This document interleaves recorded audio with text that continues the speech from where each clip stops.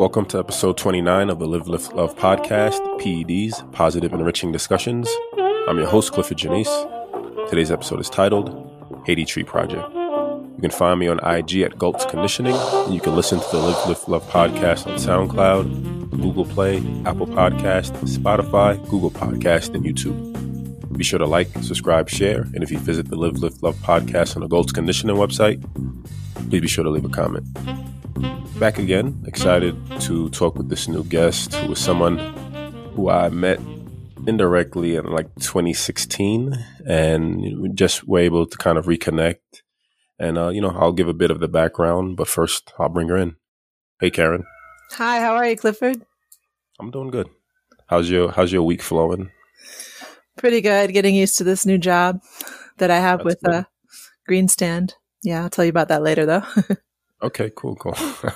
So I think it was either 2016 or 2015, I reached out to you.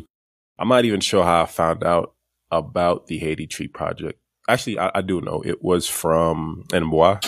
I think they started out doing maybe watches initially or wooden wrist beads, I believe. They're using all kinds of resources from wood products in the Caribbean to make jewelry and watches. Right. Yeah, it's really fascinating. Yeah, work. And I think initially it was just the beads, but then they expanded it, and then I saw that they were partnering with you in the Haiti Tree Project. And I was going through your site, and at the time I was doing a lot of, still am, editorial and writing, and I reached out because I wanted to see if I could support in some type of editorial capacity. You replied right away. And I respectfully, I kind of just backpedaled. I think there's too much going on in life and not feeling centered. I had the right intent, but I didn't have the energy to kind of follow through. And I think I reached out to you either last week or 2 weeks ago on a new project that I've been working on, and reconnected, and here we are. So I definitely excited to talk about the Haiti Tree Project. Excited to have you share anything and everything that you've been doing, and just kind of elaborate on the mission, the goal, and how people can kind of support, the work and the effort that you're doing. Yeah, this is pretty exciting. So to start, just want to learn about you, your background, where you're from, and initial steps that kind of led you to, I guess, Haiti initially. I think that's what we'll kind of break at. So, whatever you're willing to share. Yeah. When I went to college, 1997, I had left a very secular background where I was surrounded by a lot of religions in the South, just the main one, the Southern Christian religion. And I was Catholic, and I grew up very secular, like not involved with spirituality at all. And I went to the mountains in Asheville to go to college. And there was a lot of extreme diversity in the Christian faith. And then there was a lot of other diverse groups, like yoga groups. And after experimenting with several, I ended up really clinging on to a yoga group that was called Ananda Marga, Universal Relief Team. And they actually teach yoga and then go all over the world doing relief work, but not evangelizing, just following their faith, meditating, and kind of moving through the motions of giving love to others. And I found that to be really refreshing compared to a lot of other spiritual paths, because there wasn't a dogma. You could be from any religion and join their group and become part of this mission of moving forward in the faith of God. And kind of, they always said, turning your wheels forward while you're expressing love, and just doing the work of God by just keep on moving forward and give love in everything you do, kind of like like your mantra, Right. So it was pretty exciting. And that led me to meet people who were doing relief work all over the world. And I got to know a doctor in my community who was also connected with Ananda Marga. And he said, "You want to come on a medical mission with me to Haiti?" And I said, yes. And that was in 1997. And I got off the plane, and the first thing that happened was a flood of kids just came running up to me because I had a half-eaten apple in my hand. And they literally scraped my arm up. just street kids who were trying to get that food. And me having grown up in Raleigh, North Carolina, I had no idea this kind of thing existed in the world. So it was an eye-opening moment, eye-opening week, seeing the kinds of things people struggle with in other places. And it just really opened my eyes. And, I kept that in my heart. We came back after a week or so. I kept that in my heart that I was always going to support the work that they were doing in Haiti. And, I met some really good friends through Ananda Marga and through school. And years later, ended up going back in Spain, spending 3 years living in Haiti, fulfilling a grant that Ananda Marga got for hurricane relief. And that's when I really started to dig in and see how people are trying to solve the problems in Haiti. The desperation of poverty there I want to go ahead and jump ahead because of deforestation is so severe, So where I lived, there was nothing left. There was mostly cactus. There hadn't been trees there for hundreds of years, I think. At least a forest. There's trees here and there around the springs, but that's it. Anyway, I was doing water filtration and we were doing schools and, we were trying to help people find their basic needs. And at that time, I fell in love with one of the people we worked with, and he eventually became my husband. And during that time, we traveled around Haiti together, and he showed me where he was from in the South. And he told me that when he was a kid, and he was only 26 at the time, he told me that when he was a kid, only 25 years before, that there was a forest there. And he grew up just throwing rocks up in the trees to get the mangoes. There was fruit everywhere. You could find anything anywhere you needed all day long. There was no need for money because the trees provided so much food. And when I went there, there was chunks of forest here and there, but it was pretty much destroyed and people were living in the sun wondering where the birds went, So that's how I got into Haiti. I don't know. What? So what was your perspective shift? I mean, you said, you grew up in Raleigh and, experiencing I hate the word poverty. I guess the unique life dynamic of the children and people of Haiti. What did that change in terms of your perspective? I guess in relation to yourself and, other people.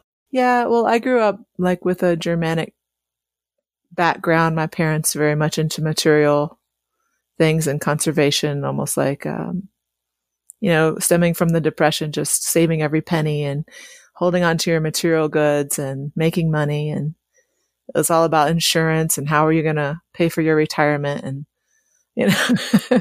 and then you go to Haiti, it's and you join groups like Ananda Marga and you experience people who don't have those mentalities. It's living in the now. The Haitian people, their poverty or the lack of material goods that they have doesn't mean that they're not happy. The people are so full of life there and so full of love and activity and they just bring so much enjoyment to every moment. So my perspective changed tremendously. I started living in the now when I joined this group, when I started traveling and doing these things. After the 3 years I was with Ananda Marga in Haiti, I didn't work with Ananda Marga anymore because because I had my husband and we were having kids and we started our own reforestation effort. But, I left the mentality of we have to work towards our own material profits for the end of our life to live that nice retirement. And I just shifted completely over to, I just want to help see what I can do with my resources to make a difference for what's, for the devastation that's happened in their lives there. It's an interesting dynamic.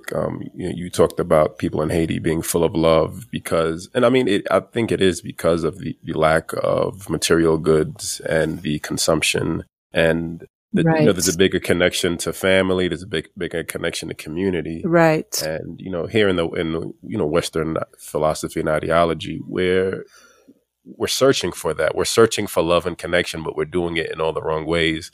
because Thank you. we're Yeah. conditioned with, like we talked about screens before, right? We Right. have all these screens and we're looking for love through the screens versus making these, in-person connections.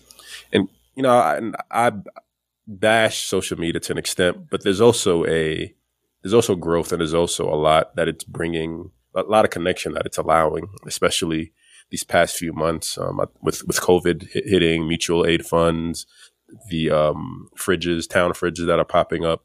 So there's a lot of good work being done. Right. But Right. I still think without that deep one-on-one connection, we're still lacking. We need the physical touch. We need so in the previous episode, I had a neurologist on, and he was saying, he brought up the point that when people are together, he was talking about mimicking behavior. And when people are together, their brain activity syncs up and starts operating at the same time. Mm-hmm. And I thought about that in terms of the need for connection, the need for love, like, that vibration, that energy, it builds, it creates, it allows us to kind of push forward and do more. Where, going back to the screens, there's a leap and bound we kind of have to get over to really connect and really understand and communicate with people. Yeah. Yeah.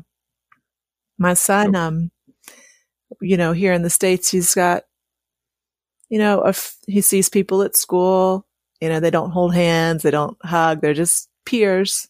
We come home, we live far away from his, the kids that he sees at school. So we don't see them outside of school. And then the kids in the neighborhood, they have a play date here and there. It's very official. It's like, we'll meet on Saturday between 1 and 3, that's kind of thing. Be, right? And that's, that's the way it is. Yeah. And then now we've got this one friend who he goes over to his house a lot, and they go back and forth, and that's been really good for him. But the difference is, in Haiti, we go into the community where my husband grew up, and all of a sudden he's got 30, 40, 50, it feels like, family members constantly carrying him on their, constantly pulling him around in all different directions with their arms over his shoulders, and, grabbing the soccer ball, going out to the ravine to kick it around. It could be a rag soccer ball, right. And grabbing the horse, taking him up to the mountain to visit somebody else, taking him to take the goats out, taking him, spending a lot of time feeling hungry because the food's not ready. I mean, all kinds of experiences that make you feel real, Right. I don't know the words. I think you have the words for it more than I do, but yeah. I grew up with a very unique dynamic, but I feel like a lot of inner city children, Black children, West Indian children, just kind of have some type of unique home and family dynamic that isn't the standard, I guess the standard that we see on TV. And granted, that's a lot of people maybe, but my experience is mostly with other Black people. So that's always my perspective. Mm-hmm.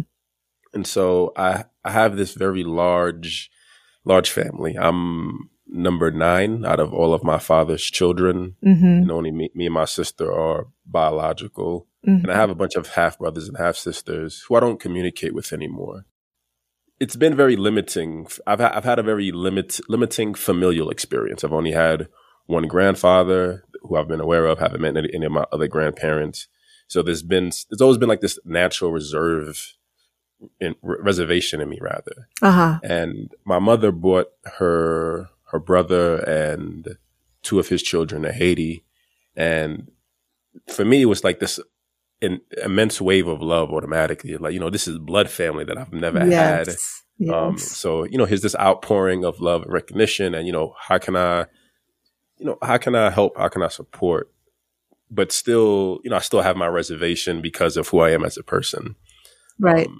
And like seeing that and knowing that capability, it's always interesting because although I may showcase myself as someone who's a bit more reserved and not as loving as people would want, there is this innate desire once you kind of connect with people to support and do and be happy that, hey, we have a connection to kind of build and grow off of. Yeah. Yeah. I lived in the northern part of Haiti in the desert region. There was this big community there that basically adopted us when we had nothing before we had our grant. And they would, bring us crackers and bring us leftovers, bring us their pots and pans for us to use.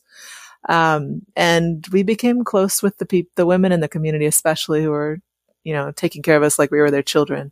And once in a while I would go to Port-au-Prince and come back, and this one lady who was my age, she would always run up to me and just grab me with this big hug, and her, and she'd just be shaking my boobs everywhere with her hands, just like, whoa, I'm just so happy to see you. Woo. I mean, if people can understand, like, what's that like being a foreigner and just feeling so, it didn't feel uncomfortable at all. It felt very natural for, right.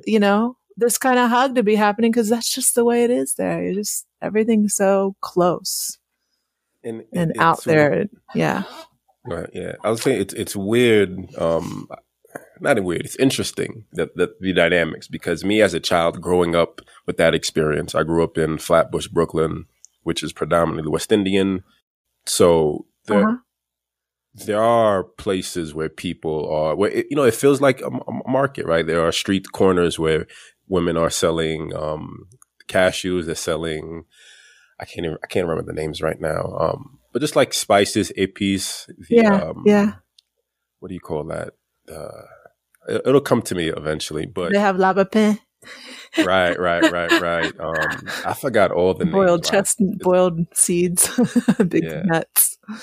Yeah. And I remember being a child and just growing up with, and either walking with my mother or my grandfather and going to these places with them, and then seeing that communal love and seeing like how do you know this person? Like I've never met them before, and I'm supposed to know everyone, but just seeing the love and energy. They call my mother by her first name, they call my grandfather by his first name, and it's just this love and energy that's there and present, and it's holding on to what. At least I feel it's holding on to that community aspect that they had in Haiti. Yeah. And me growing up in the United States, I'm not used to that. It's foreign to me, because it is a foreign concept. It's Haiti, it's Haiti's effort, it's Haiti's community, and here I am. This is like a weird new dynamic to me, though it shouldn't be. Right. But now I go back to Brooklyn occasionally, and periodically I visit the old neighborhood, and it's just different. Like I don't see them out there anymore. There's been this huge, I guess, cultural shift, and I guess in terms of what that neighborhood has become. So I don't know where I'm going with that. I guess I just reflecting on being a child, and I guess maybe the grown disconnect of being in the States, and how that kind of takes away from culture and community little by little. Yeah. The melting pot is the tossed salad is the Walmart and McDonald's instead. Right. My husband's from Haiti, from the South, and he came here with me when he was 27, and now when he goes back, he doesn't really feel 100% comfortable, because everyone knows he's got a job in the States. Yeah. They think he has money. Yeah. They think he has money. He built a house there now. Like we built a house there, but he's almost like nervous about going back now. He doesn't feel as comfortable as he used to, because he feels like all of his hard work is going to have to be constantly begged for. He won't be seen as who he used to be seen as. And, that's our reality for him, And another shift, a big shift has happened in Haiti that people keep telling me about. There used to be this really strong vigilante system where people just don't steal from each other, and it becomes really taboo to be accused of taking from one another. And then this culture that used to be really strong with high morals, it's changing. People more freely take now, and it's become more and more scary even in the province to go and expect that culture that was there when I was there, just 8 years ago, if you know what I mean. Yeah. Like my dad has a house in Haiti also that he built.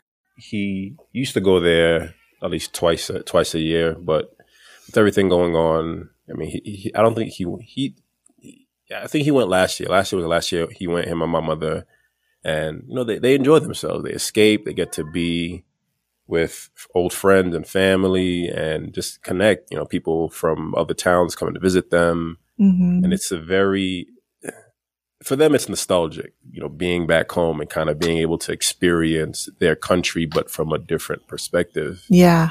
A few episodes ago, I was talking with two other first generation Americans, and I brought up the idea of that my mother left Haiti, my parents left Haiti to come to the United States for opportunity, all the jazz, the American dream everyone talks about. Right. And now I wonder, or maybe the idea hit me that I want to imagine, and I'll probably ask her eventually, if the reason she left hoping that when she got older, the country would be better so that she can go back and like truly enjoy it. Like their goal and their dream was to spend warm months here and then spend the other colder months down in Haiti. But with COVID going on and just with the economy and the country, like that dream is kind of gone. And on my end, I worry about the disconnect and the gap and I guess going back to like the screens and the disconnect between me and other family members. Like my mother interacts with people. She sends them the big drums full of whatever, right. clothing. And, they sell it and they have their own little business and it keeps them afloat. Mm-hmm. But, she passes. That's like, who's going to pick up the work, right? Who's going to pick up the work to keep sending those things out? So it's something that's on my mind in terms of like, okay, like what's my responsibility to Haiti? What's my responsibility? Like, how do I honor my parents? How do I honor their work? And how do I keep supporting the bloodline and family that's in need? And, again, I just kind of think about the American lifestyle and how it just conditions us to your earlier point, just focus on the material goods, focus on the screens, focus on just getting money and doing what you can and living your life while you can. But, that's not my reality. That's not my shift in perspective. I'm more into spirituality and focusing on love and good energy and like finding ways to connect and, do more for other people. So, it's something that's constantly on my mind. And I guess, especially talking with you about the Haiti Tree Project, it's something new to kind of get excited about. And it gives me new vigor to be like, okay, like there are other ways to support, there's always resources. Just find, get in when you fit in to support. Yes. And, I think that the people in Haiti understand that, yes, while we can provide them with material goods, they can provide us with a sense of community when we go there and give us the, that rich culture that they have and they're proud of. How did they, I forgot the name of the yoga. Ananda Marga. Ananda Marga. Ananda Marga, okay. Universal Relief Team is the full name of the relief sector of it. It started in India in the 70s. And during that, hippie movement, it came to the US in that era. Right. And a lot of people that were my, somewhat older than me and my professors and things and peers, they all, a lot of them were in this in Asheville and, in Asheville, North Carolina. And so, just one of the many organizations that had a guru back in the 60s and 70s and, right. Branched off. What was unique about this one is that they don't just teach the yoga, meditation and music and how to do a spiritual life. They also do the relief work, which is a huge part of what they do, is to say, okay, now that we have this ability to see the world in the now and march forward with whatever is needed around us now, let's take it. And how do the people of Haiti respond to Ananda Marga? Ananda Marga has schools where they teach them some really beautiful songs, but people in Haiti love songs. So the kids are happy to do the songs. As far as meditation, we usually did that on our own. Like our group that was from Ananda Marga, we would do that on our own. And we didn't really ask people to join us. They were welcome to, and not many people did. They were attracted to the drumming. How did they respond? We were just radiating love, and that's what they responded positively to. We didn't really get into the whole philosophies behind Ananda Marga with the people there much. Right. Because I was just imagining that, I mean, yoga, meditation are just not, they're not big in, I guess, the Black diaspora. It's, and, I always think about the origin of a lot of things. Like, a lot of African culture is based in, I mean, what we call meditation, but it's chanting for them. It's music, it's the drums. There was a deeper connection to the various gods or lords that they worshiped. And, Western ideology and Christian faith is kind of what Jesus Christ and, the Almighty God. So I was interested to know if they kind of participated in meditation, but going back to our original point, maybe they don't need it, right? Because they have the abundance of love. I mean, they already have the ability to be present. They already have the ability to kind of be in the now. And I feel like the people in Haiti that I lived with, in 2004, 2008, they have half of them had their voodoo life, and they had this deep sense of spirituality of the spirits that are in the world, especially at night. Right. And everyone's always has a strong fear and love for God, and is always mentioning God at the end of every sentence. We'll see you soon, God willing. Right. But it was a more real way of saying it. And then the other half of the people were evangelized, and a lot of them were Catholic, a lot of them were Protestant. And they were, very much behaving as you would imagine after a Christian group has come in and taken over a community spiritually.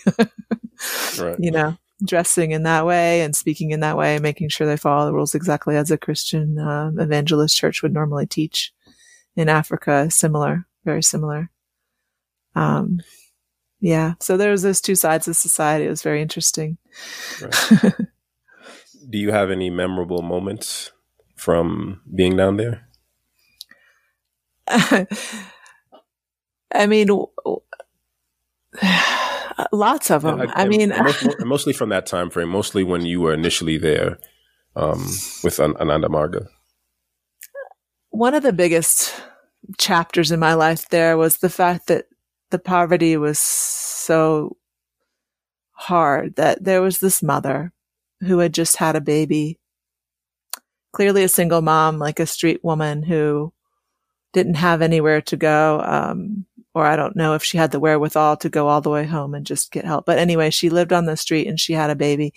And one day I saw her walking when I was driving to Guinaive down this long desert road, dirt road, middle of nowhere, up and down mountains. And I saw her carrying this baby, and the baby's arms were hanging down on its side, just flailing as she walked. And I stopped the car and asked her to get in and say, "Where are you going?" and everything. And long story short, I mean, we tried to help her. We tried to give her food. We tried to help her feed her baby by feeding her. But we kept finding more and more that she was already mentally so distraught from her life that she couldn't handle having that child.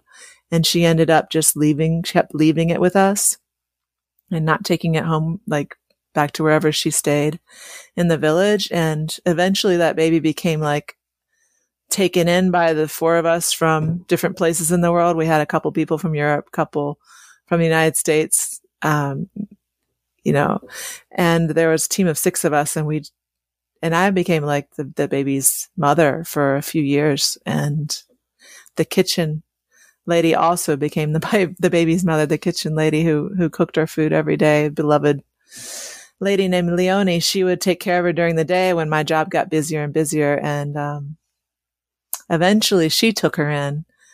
But the baby came to us, just completely starved. And what could we do? It was an interesting dynamic to care for a baby at the age I was without having a husband. And the village really tried to support us on that. And I didn't want to see the baby go to the United States because, I don't know, I felt like the richness of Haiti, she deserved to stay in that rich community and have a happy life. And to this day, we're still supporting her. The organization is making sure she has a rich life with the lady named Leonie. Yeah. How old is she now? How old is she now? She was born in 2003, 2004. She probably born in 2004. So she's 16. I haven't really kept up with her much because of the telephone connection. Has been really hard to keep up with where she is exactly, but yeah. She's in her teens. Yeah. Wow, that's beautiful, right? Yeah. And I mean, I can imagine, connecting even whenever you do get the opportunity. It's a very humbling and, I guess, humbling experience. Just knowing the full backstory. Does she know like the full backstory of how she ended up living with Leonie? Yeah, I'm sure she does because my close friends, some of them are still there in Haiti, and they go out to the community all the time, and they're still her close family, so to speak. It was interesting because of the way our approach to parenting when she was a baby, constantly carrying her everywhere and talking to her and showing her things and teaching her and feeding her nutritious foods. She immediately became one of the most active and brightest children in the little preschools and schools they have there, and always coming home with so much, enthusiasm. The teachers would always say how amazing she was. And I could tell the first day I saw her because of the smile on her face when I looked at her with her arms just falling to her side. She looked straight in my eyes when she was only, 6 months old, maybe 9 months old, but very small. And she looked in my eyes with such dedication and this little smile when I first saw her the first moment. Just so much life in there that didn't want to turn off. Anyway, lots of memories. I mean, we lived in a tent inside of a big warehouse. We lived in different, each of us had our own little tent inside of this big, dilapidated, broken down church that was once used by the French, probably 100 years before. This got big concrete floor, and that's it. Just it's like a giant shack. And we lived in that. And at times we lived in the desert trees that were just above that. And we spent a lot of time hanging out at night in the hot springs. It was like a big mud hole that had been covered by the French years ago and had a little shelter. It's called Souchaude, the hot source is the little town where we stayed. And, we would soak in the mud and just cover ourselves in. And I've got a picture of myself covered in mud, hanging out in the daytime with my pregnant belly, and covered in black mud from head to toe. You can imagine what that looks like on my wall. Right. And, I mean, people used to play jokes on me. I'd go to the market and the women there would be, hanging out in these really old clothes. They looked like they hadn't had showers for days. A lot of these women would just be walking for hours all day long, 8 hours through the desert, sit down with their pile of mangoes or whatever it is they trade on the floor of the market on the ground and spread their things out on a sheet. And then the next day they go to the next village and the next village. They had 4 villages on their route before they ever went home again for the weekend or for their 2 days off. And then they'd start all over again. So, they'd be, just very laid back people just watching me walk by and just saying all kinds of things. Hey, white lady, what you doing today? Come over and talk to me. I'm going to teach you a song today, and they'd be teaching me this song. They'd be teaching me the song that I thought was all about for kids. And me and the kids would run around singing a song about how we want to have a bite of coconut, let's go have some coconut. Time to go have some coconut. Bum so undone. So I'll go around and sing that song, and the kids and I would have a great time singing a song about the coconuts coming off the trees and having some bites. And then a Christian came up to me one time, this Christian lady who was in charge of the women's group, and And she walked with me up to my house and said, you know what? You need to really stop singing that song. It's not appropriate. And, that's why the women were having so much fun. And they did this kind of thing to me all the time. They just had so much fun. You understand what I'm saying. It was an inappropriate song because coconut means something else in Creole that I didn't realize. Right. So, they had their fun. The ladies just laughing. You can imagine. Yeah. I mean, that's kind of the, I think that's kind of like the nature of how do I phrase this? Like I'm used to my mother joking with me and teasing me a little bit, and I think that's very much part of I'll say the Haitian experience, but for me it also kind of just feels like the Black experience. Mm-hmm. Just joking, messing around, like we'll tease you, we'll get on you, but at the end of the day, it's all love, right. And if you come to us and confront us, we'll laugh and you'll laugh too, right. And then I got you, and then we'll move on and we'll build a relationship from that. I feel like that's a lot of that's kind of the dynamic, right? Yeah, well, it makes you close when people tease you like that, and like you get caught in what you've been doing. It's fun for everybody. It's fun for everybody. Yeah. So let's transition into the Haiti Tree Project. Yeah. I guess the inception of it, and what was the beginning process for you, like in realizing that this is something that needed to be done? Well, the Anana Marga Universal Relief Team, the whole philosophy that we were trying to, realize in the northern part of Haiti, where it was the desert, is to help everyone meet their basic needs. And the grants would constantly be coming in for one specific thing, like go build a school or go fix the canal or go empty the salt mines. Well, my friend who's from Bulgaria, who was in charge, he was the director at the time, and he would just take all those grants and he would just take all that money and just make all kinds of things with it, not just what he said he was going to do. He would buy old cars instead of paying the rental fee. We would live in a shack in tents instead of paying for a home. All kinds of things that they expected to be in the budget we didn't actually use for those expensive items that other organizations would normally do, to have a compound, etc. So the mission was to help everyone meet all of their basic needs. So we would build a school and a clinic and fix the canals and restart the salt mines and until every aspect of society is fulfilled. Yes, we tried to reforest too, but again and again and again in the forest, that was in the desert, that was very difficult because, the soil was gone and there's no rain. And, so when I went to the South and I realized, wow, if they could just get the trees back that they lost just 20, 30 years ago, then they would have all their food back again. And so what we did in the beginning was we took all the main leaders from all the villages around, and we called all the men and women who wanted to come to a big meeting, and we talked to them about what's happened to their environment and what the effects are. And it was interesting. Like half the group was very negative. Like, what are you going to give us? What are you going to give us? We don't have anything. We're in a land of misery and there's nothing we can do. There's no way we can save ourselves. You have to save us, bring us something, give us some jobs. And then we always found maybe 20% of the people were super positive and they wanted to march with us and fight for to bring the trees back. And those people we grabbed onto and we put them into committees, and we started the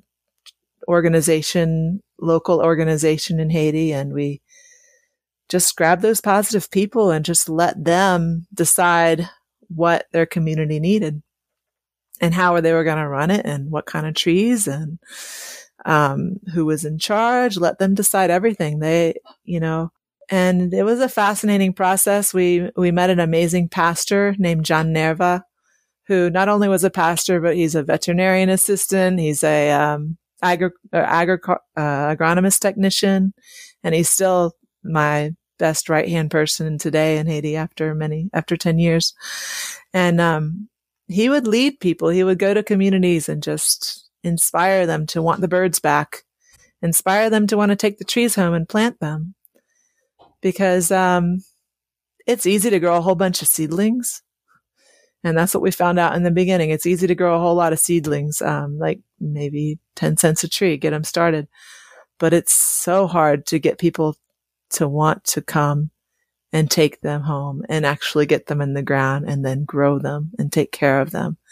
It's not easy. Everyone will do a few mango trees, but to get people to blanket their land with trees that have been cut down years ago, I mean, it's very difficult because of the labor. It's so much labor, and people are in the mood to survive. They want to find a way to survive today. And you ask them to go do something like dig a whole bunch of holes for trees that probably won't survive. It's really hard. Yeah. Yeah.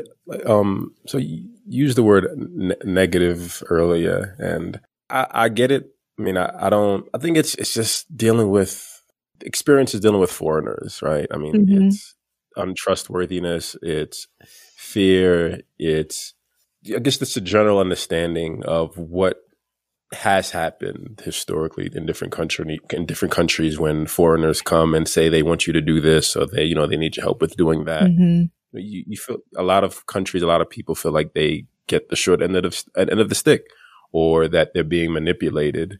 Mm-hmm. So yeah, I mean, I totally get that response. Yeah, it's like all things, right? Like it's difficult to motivate any group of people in any aspect. You're always going to have, I feel like you're always going to have a larger percentage of people who are willing to push back, but you'll get like you said, 20%, maybe that's 5, 10, 15 people who are really about it. Right. And who are willing to do the work. I mean, I feel like that's just all part of work in society. Yeah. And the politicians that I work with are constantly like, we've got to pay people something or we won't get the majority, and that's who they're talking about. Those people who are there to get something for today, and they're not worried about the overall vision.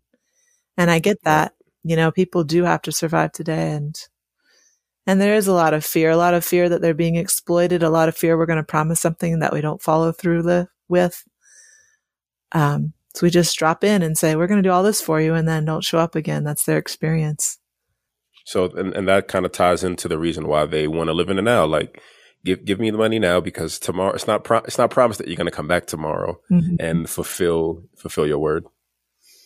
But on the other hand, too, I feel like when a lot of people look around and they saw how easy it was for everyone to chop down all their trees over the last 30 years, like they just kind of gave up. Like they don't see how it could come back. Yeah, I mean, absolutely. I mean, that kind of ties into, I know one of your key points is like agroforestry. Mm-hmm. I mean, there isn't the awareness or the knowledge of the benefits and the long-term use, going back to the idea of just living in the present, like, I need to make money now. So if cutting down this tree is going to keep the lights on and the food on for 2 days longer, then that's just what I have to do, unfortunately. Yeah. And our agronomist, John Nerva, who is also the pastor, he, over these last 10 years, we've sent him to village after village to visit people and talk about, the importance of bringing their trees back and finding those motivated people who wanted to grow a lot. So we always sent him to a village, to a church on a Saturday, and brought 500 mango trees. And people would get very excited about trees, and they'd take them home, and they planted them, and they survived 90% because of how popular those Madame Francique mango trees are. They're just really delicious. I'm sure you're familiar. Best mangoes in the world. Yeah.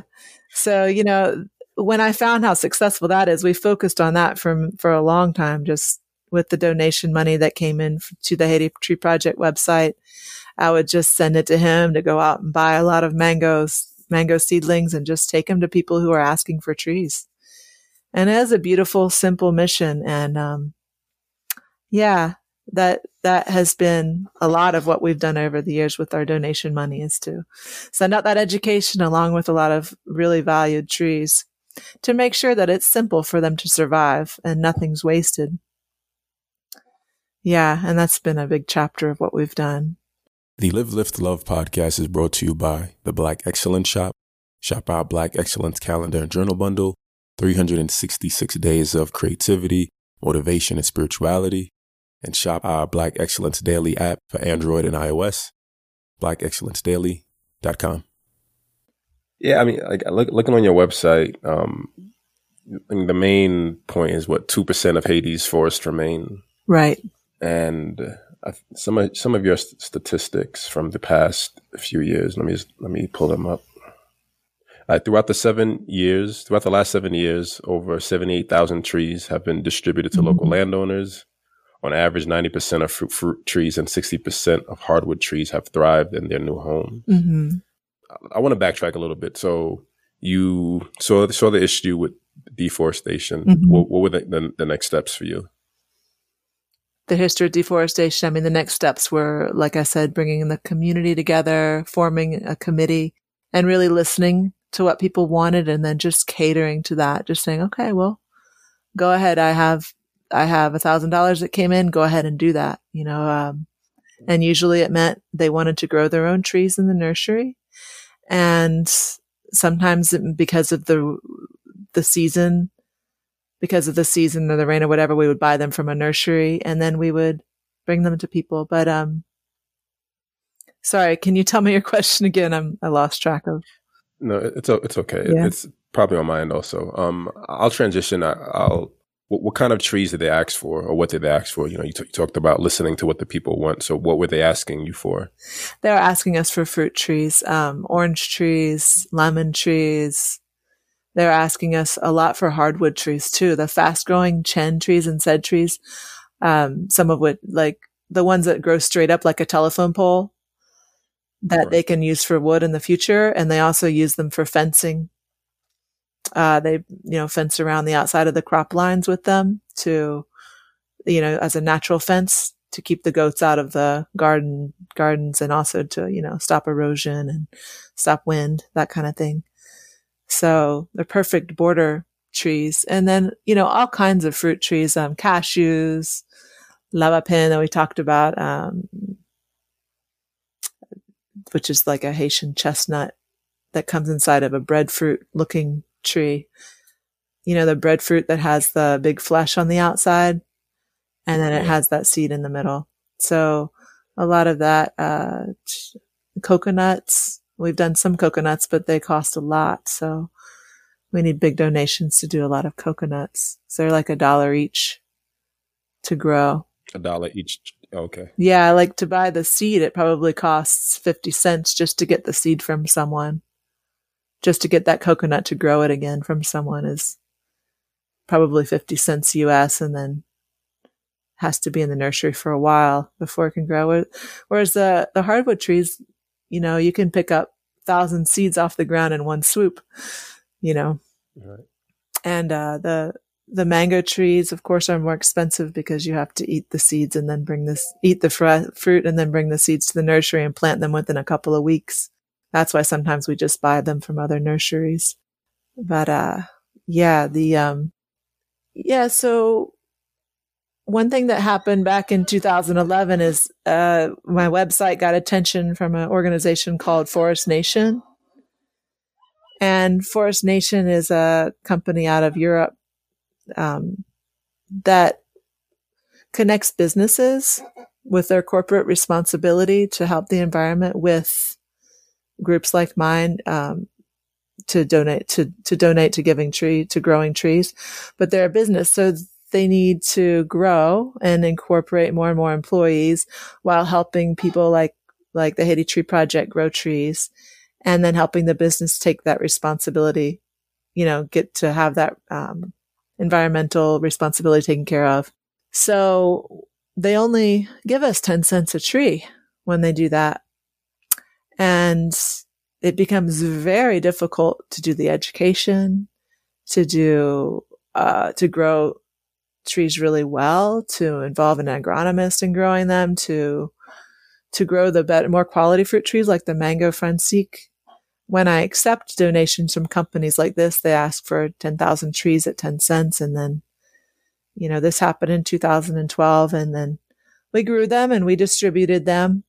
But I had to use lots of Haiti Tree Project money, probably 3 times as much, another 20 cents to get them demanded for, to get, to send their agronomist out to the villages and find out who wants trees and who's willing to plant trees, and who could help us transport these trees, and talk to politicians and really market them all over the region to get those 10,000 in the ground. And a lot of times when you finish growing trees, there's no rain and when there's supposed to be. And so people don't want to dig in the dirt when there's not soft, when the ground's not soft. So that's a whole nother. Yeah. So, this kind of push around the world is something that's huge right now. This push of companies that are quote unquote growing trees in Africa or growing trees in Haiti or Central America, and giving that corporate responsibility credit to the corporations that they're doing business with. But then the people on the ground in places like Haiti are getting such a small amount of pay for what they're doing, and the trees only really get paid for a couple of months. And then who's going to grow the tree the rest of the time, and who's going to pay for people to grow those trees the rest of the time? And whose responsibility is it to grow those trees? Do we as foreigners want to pay Haitians to grow trees for the earth? Do we want to get into that? That's a big question that I have. And it's happening whether I want it to or not, that people around the world are wanting to pay people like the farmer in Haiti to grow a tree for everybody so that we can all have cleaner air. So it's going to drastically change the culture of tree planting in Haiti and everywhere. And is that your ideal vision, or is that kind of your ideal goal, or are you hoping that people are more inclined to kind of do it on their own? I kind of have that innate desire just to kind of naturally. Yeah, the chapter in my life now is that I can't really volunteer for the Haiti Tree Project anymore. I've been raising my kids when they were little and then substituting and doing it on the side. But it gets to the point where you have to have a regular newsletter. You have to have a lot of social media to get even the small amount of donations.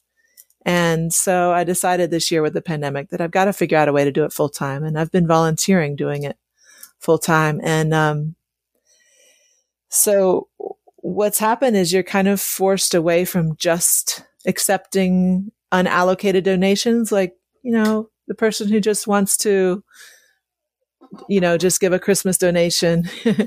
These kinds of donations are the kind of donations we need a lot of in order to really give the Haitian people what they deserve and what they want, but then the money is really coming from people like, these like Green Earth Appeal and Patagonia and Timberland and all of these companies that want to give a few cents per tree. That's where the money has to come from to make this grow into something bigger.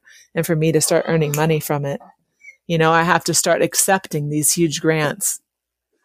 And for better, for worse, that's what's the future holds. And I'm going to try my best to keep contacting more and more organizations that can come in and help. But the problem is they're all giving very little per tree. But on the other hand, they're only asking for pictures of those trees, and they're not saying, and they can't say, well, after my 10 cents, we can't stop you from getting money for those trees again. And so that's kind of the future of, and it is the present too, of the tree growing business in the world, is that one organization will give you 10 cents, but then you have to pay the farmer to go plant it now. So that somebody else helps, and then somebody else helps, and somebody else helps. And there's a lot of participants involved. And it can get hairy because then it looks like more than one company paid for those same trees again. And that can, right. Yeah. So you know what I mean? So it's not full cycle funding. It's just like the initial aspect to it. But there's like 10 other steps that we need to pay for. Right. Like the trees need to be cared for 2 years. So right now, a lot of companies are thinking, I bought a tree. I bought a tree in Haiti. I sponsored a tree. And they think that's it, that tree survived and it's a mature tree now. So, right. But there's an organization that I've met a couple of months ago called Green Stand. And they are trying to track all the trees in the world. That's their vision, is to put them all on the map. And of course, they're at the beginning stages. They're using an amazing technology that they've come up, the open source technology, where they go around and send the farmer with their telephone around to take pictures of their trees using their app that they created. And the app will actually take those tree pictures, attach them to satellite data, locate longitude and latitude data, GPS data. And then the picture of the farmer goes with it. It goes with that photo, and it all goes onto the web. And you have, for example, the other day, a farmer took 1,000 pictures of his trees or 100 pictures of his trees in Haiti. And I have a picture of him. I have a picture of all 1,000 of his little seedlings that he planted this year. And they're on this website, on the Green Stand, treetracker.org website, and you can see their seedlings. And so this is kind of the future of what the tree business is going to look like, where companies are going to actually need to prove that their trees exist and that they're alive. So I feel like I'm getting in at the very beginning of this amazing adventure in proving to the companies out there that these trees do exist today, that they're still alive. And the idea of growing a tree rather than just paying for a tree once is also the next chapter. If you can fly drones over or take pictures and prove these trees are still alive, then people can pay for that time of growth. Yeah. Yeah. I mean, it feels like, using technology, what we have, you said open source, they're using open source, I guess, code or technology, but that's kind of the next step to get, I guess, larger brands and corporations involved. And I guess it makes it a bit more personal, and it allows, again, going back to connection, it makes it, there's a greater connection with seeing the tree versus just, here's some money, you do what you got to do. But having the pictures, seeing, it tells a story, and people want to be involved. I mean, that goes back to that, again, go back to connectivity. People want to be involved in the story. People want to see the seedling. Yeah. People want to see the transformation. Yeah. It's a beautiful idea. Yeah. And so Green Stand is solving the puzzle for me because, okay, I have all these organizations that want to give me a few cents. Okay, great. Let's start a tree. And then Green Stand application is going to come in and let me take a photograph. And then somebody else can pay for a month of its growth or a year of its growth based on that photograph. And then somebody else can pay for the second year of its growth. Because actually what they're trying to do is have each tree is like a token that you can put in your wallet, your virtual wallet, and they can be bought and sold like money in your wallet. You can trade it and give it to others and get it back. And people all over the world can have your trees at a different time in their development, pay for their growth. As they grow, different people can be responsible for that same tree. Go buy a cup of coffee and you're paying 10 cents for this one tree, this 1 month of its growth. So, yeah. That's an amazing idea. Or I'm thinking about those apps that like round up to the nearest dollar, and you can take that coinage, those extra coins, and like donate it into whatever you want. You can invest it or donate this to somewhere specific. Yeah, that's a brilliant way to get donations. Rather than ask for $1, you just ask for the change on the rest of the dollar. Right. You can pitch it to them. Yeah. Just 10 cents in your cup of coffee, you pay for this tree for the month. What do you? What's the average cost of a tree over 2 years? I've never tried to pay for a tree for 2 years, but Greenstand has, and their idea right now is to pay a farmer 5 cents a month in places like Tanzania and Haiti per tree for 2 years. And then the tree should be able to grow on its own, survive. A lot of trees after 6 months, they don't need any help because they've passed that first dry season. They've survived it, and now they're strong enough to survive the future ones. And, and so at 5 cents a month, by the time you get to the end of 2 years, if you have 50 trees, you have $60. And that pays for what, like 12 days of labor? Do you think you put in 12 days of labor for those 50 trees? About that. So it's about the right amount of pay. I mean, for $5 a day kind of work, which is what is typical in Haiti right now. So, of course, to start the seedling and to get that education and to just get it in the ground costs about 40 cents a tree. If you're going to do it right, if you're not just going to, just grow trees and throw them at people, hope that they come and take them from your nursery. Now, if people are really, really hungry for trees and they know that they're going to get that 5 cents a tree, they might just come and take the trees without me having to pay for transportation or education. They're just going to come and ask questions and want that tree to survive because they know if they put 500 trees in their property, they're going to have, $600 after 2 years. So, and fruit and, and then 3 and 4 or 5 years after that, they're going to have all the produce that it provides. Right.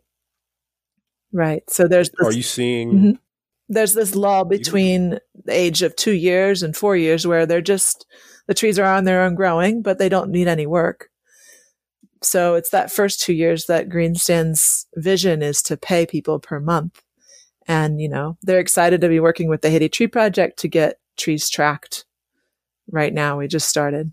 So are farmers using the seeds from the plants and regrowing after that, or are they always kind of coming back to the nursery? In my 10 years of experience, what happens is we have money and then we don't have money, as an organization, just because of how much effort I'm able to put into getting donations and how much people manage to give us. And what happens is we have a lot of trees for a while, and certain communities get really used to having those trees coming at them every rainy season. And then when they see that we're not producing, they start to stress and they start to find resources on their own and they start to grow trees on their own. And yes, people do collect the seeds. After we were there for years in one region and we did a nursery for years, people then started to do it on their own. And that was fascinating because we ran into like 5, 6, 7 local organizations and just people in their backyards who had taken a lot of the bags that we had stored, the little seedling bags, and just distributed them. And we found them all over the place. We never gave them away, but we didn't have the funds to grow anything. So we found them, like our family gave them to a friend and then their friend gave them to a friend. And we found little nurseries popping up all over the place because all they needed was that plastic bag to grow the seedling in. And then they found their own dirt and seeds from nature. So, yeah. Is there something unique about that plastic bag or? It's a seedling bag that you buy from the agricultural store. I believe it's got holes in the bottom of it. It's a certain strength and thickness, perfect for a seedling, perfect size. It's a little tube, it's like a tube sack with holes in the bottom. Okay. So with climate change, being a major issue, what current issues do you see farmers facing in Haiti? And, what are some projected issues that you're preparing for or discussing? Well, as you know, every time there's a lot of rain, then they lose a lot of their soil, and it makes it that much harder for us to grow trees, for everyone to grow trees. This year, for example, it's been raining so much this last couple of months, unusually so, that a lot of the seedlings that we promised to one of our companies, the seeds just rotted in the bags because it rained so much. Whether we can attribute that to climate change, it's, of course, there's a lot of climate change going on. But, and then 2 years ago, a few years ago, there's always lots of hurricanes in the last 10 years. There's been really severe droughts. And the thing about droughts is that the people have to let their goats go when there's a drought. They have to let them go because the people themselves have to walk all day long to get that bucket of water for themselves to drink. And so they can't tie up a goat because the ground, everything's brown. There's nothing for them to eat. So they have to let them roam and hope they find something and come and collect them later. It's extremely challenging when there's a drought to keep trees alive. So we've lost a lot in those couple of years when the drought became so bad that we had to lose the animals. Let the animals go free because normally people tie them up and keep the trees safe that way or put a fence around the trees. But, And have the rainy seasons been increasing, decreasing? Have they been stable since you've been doing the work? More and more unpredictable. It's been more and more unpredictable. Okay. People tell me that, it's not supposed to rain this much right now. We don't, in previous years, it's been, well, we used to get rainy seasons in August, but we haven't had them for the last few years, August, October, this time of year. And, definitely the people are not used to the weather changes. Sometimes it doesn't rain when it's supposed to at all. And then all of a sudden it rains in the middle of the summer. It's very unusual weather patterns for the people there. We just guess when we're supposed to put seedlings in. Yeah. Right now we're aiming to do a lot of seedlings to get them in the ground before the end of March because traditionally April, May, June is when it rains a lot again. And if we can get them in the ground in March, they have a really high survival through the dry season to then come again for the rains in October. So, yeah. This is a big push month for help. Yeah. The inconsistency is, I guess, rather inconsistency with weather and, like you do the work, you do what you need to do. And it's just this constant unpredictability. Yeah. It feels defeating, right? Like you put all this work in. Yeah. And, you're trying to push forward and then it's just like, here's this unexpected week of rain that you've never really seen before during your lifetime. Yeah. How do you and how do farmers keep their spirits up during the rainy season or during untraditional weather? We've all read books about the days of the people out west going through long periods of drought and dust storms and how they just had to barely survive. And that's a constant life in the rural areas of Haiti is you just have to live when there's rain and hold on to your life as best you can when there's not. It's just, you just don't know what's going to happen. That's the hard thing about growing trees on a grant is you never know if you're going to be able to grow the 10,000 you promised. And you can't outright tell them that. I'll just go to somebody else and, right. All they really need is their pictures, But that's why, I'm really cherishing this vision of Greenstand because we're going to change the whole model of what's going on is that rather than paying to start seedlings, we're going to pay for the seedlings already in the ground being, starting to grow, already planted, and that tree now exists. It's not something that's just this tiny sprout in the tree nursery that never got a home. Greenstand is creating a way for groups like mine to fund the trees to get demand and get out there in the world and actually find a home. Our push right now with the Giving Tuesday is help these seedlings find a home. There's pictures of my seedlings and Greenstand saying, I like that. Help these seedlings find a home. And all these farmers are like, help us plant these trees. And yeah, it's brilliant because then the actual farmer who owns the tree is going to get some money rather than just the people working in the nursery to start them. Yeah. More connectivity. Yeah. Yeah. So I want to talk about agroforestry. Okay. Excuse me, agroforestry a bit more. Yeah. I think your website is like the first time I've ever heard about it. So, I'd love to learn everything and anything about it. Yeah. Well, the way people grow trees in Haiti is, they know what they're doing. Farmers in Haiti, they know how to grow things. They're green thumbs. Everybody is. And when we send our agronomist, John Neva, around, we just remind them on how big the canopy is going to be and how far apart to spread each kind of tree species. And we also remind them the importance of picking trees that they know grow in their region. Like if they grew up in that region, they know, well, mangoes used to grow here, oranges used to grow here. The big nago tree used to grow along the river. The acacia grows well. Like whatever trees they know grows there, we just remind them those are the trees you want to get from our nursery. Don't go and try to grow something that's never grown in your region because the soil might not be right for your tree.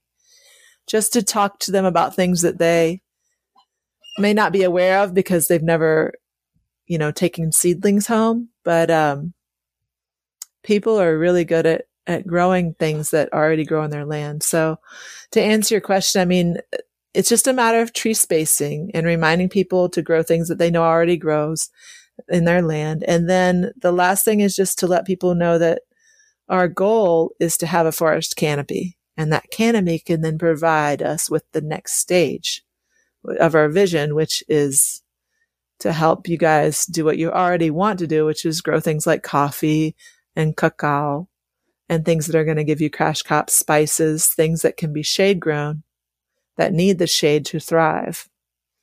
And so that's kind of our next stage is, okay, now they have all these trees in high variety. They might cut down that bois chêne and bois sed, the telephone pole, but there'll be all these other fruit trees that will provide the canopy as they let those grow back again,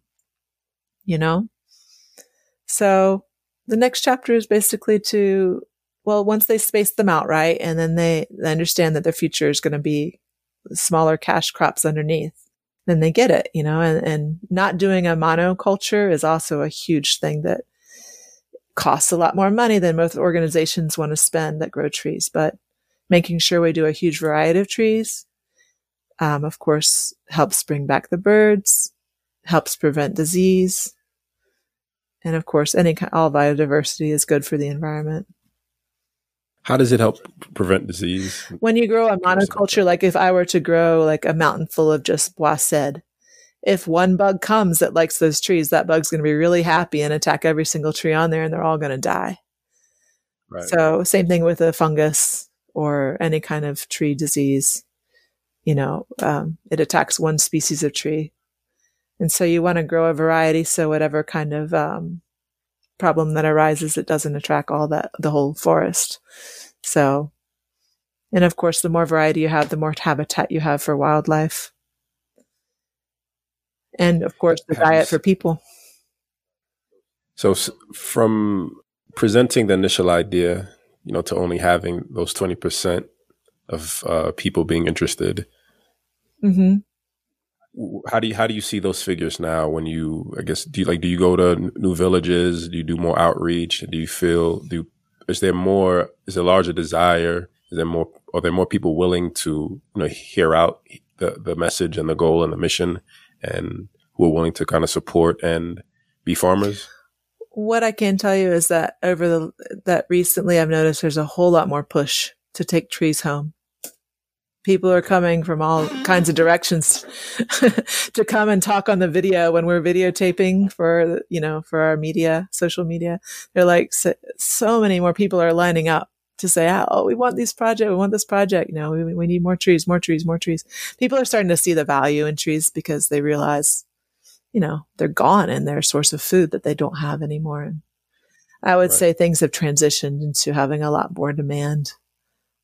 Again, that's kind of how everything starts off, right? People don't see the value a larger population doesn't see the value until the smaller group starts doing the work and starts, seeing the reward from that work. Yeah. Like my nursery right now, like sometimes I have funding to give them 10,000 trees. Sometimes I don't. And when I don't, they're just dwindling down, almost nothing in the nursery, and people are starting to get hungry for trees. And it really ignites a spirit of, when are we getting these trees back? Our community is losing our trees. And that's just the big word that everyone, and so everyone tries to grow their own trees. So it really ignites culture when you're missing something.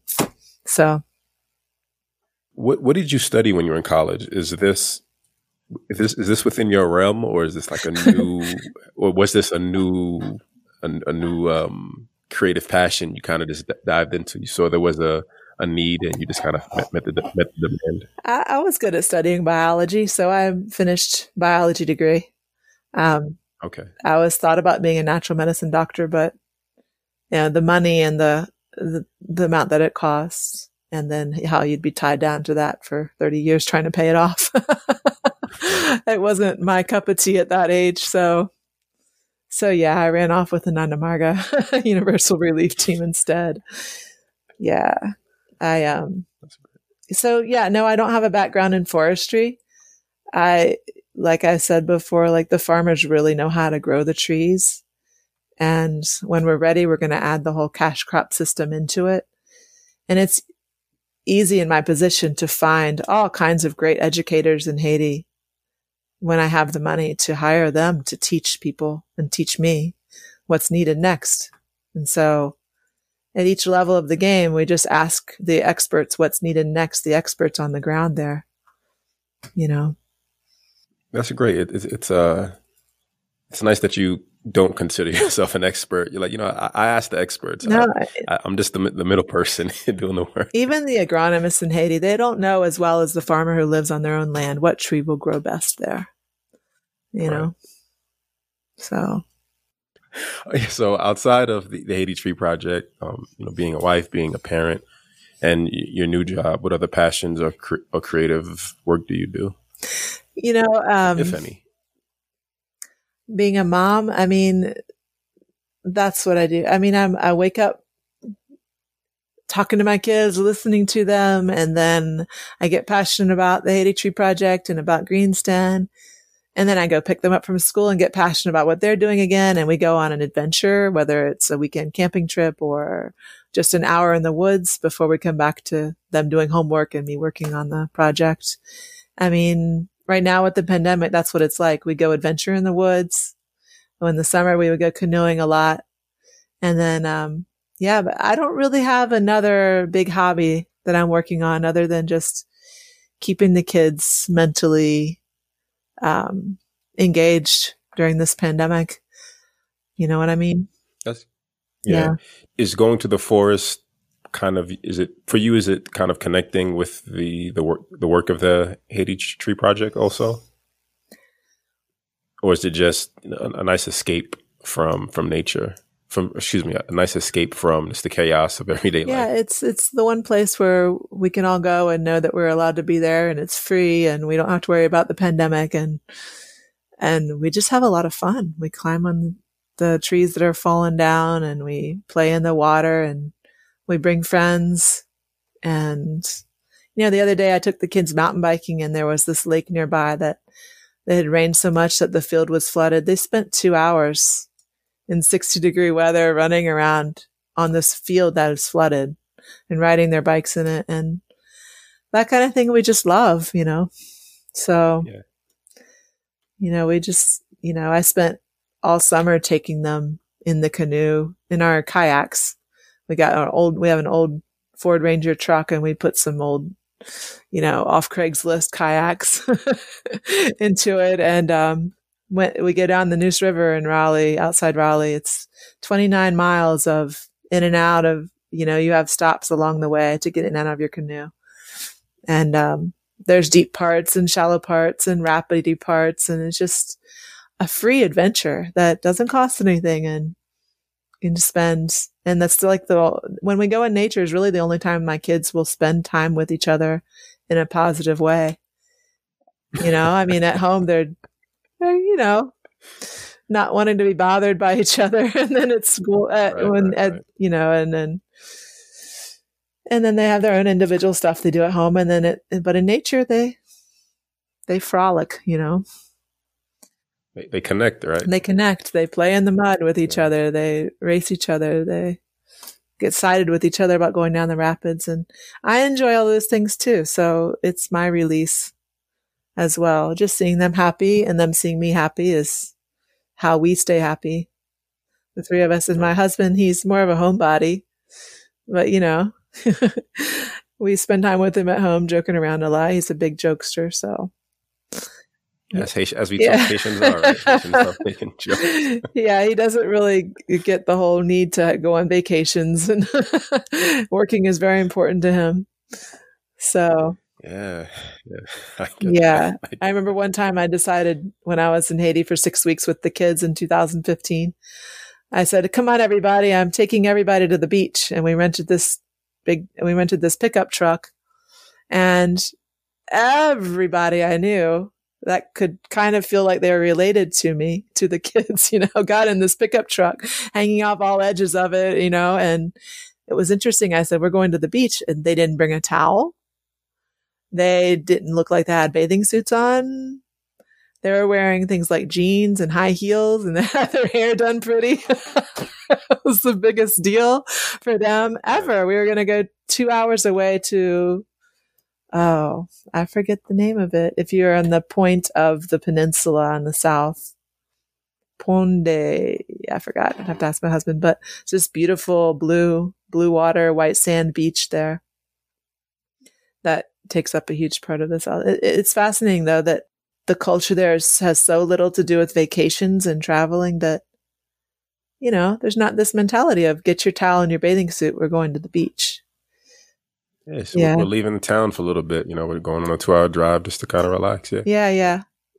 But you know what I mean? Like they didn't wear beach wear. When we got there, everyone like ended up getting wet and ended up sharing the one towel that I had. It was fascinating.